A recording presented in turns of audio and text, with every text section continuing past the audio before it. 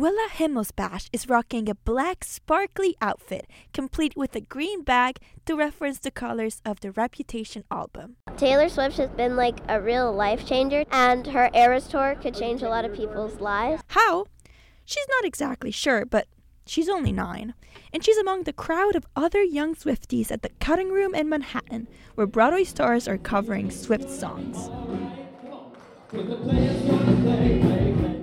The majority of Taylor Swift fans might be millennials, but younger ones are just as into the 1989 singer as their moms. Some, like 10-year-old Nina, also have core childhood memories featuring Swift, like, from when they were really young. When I was like 2, my parents would put Shake It Off onto the TV, and I tried to follow the lyrics. I tried to sing along and dance along, and it's just so funny because we have all these videos of me trying to dance. 40-year-olds Brooke Lewis and Cara Levy are at a Harry Styles cover show for kids at the Brooklyn Bowl. They love Harry, but they love Taylor more.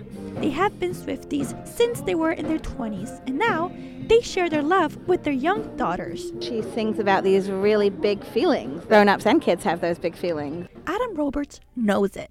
He is music director at the Rock and Roll Playhouse, a series of concerts dedicated to kids. Normally, the concept is for the parents to get the kids into the music that they dig, but the Taylor Swift shows have been a whole nother thing. Roberts planned a Taylor Swift cover show later this month.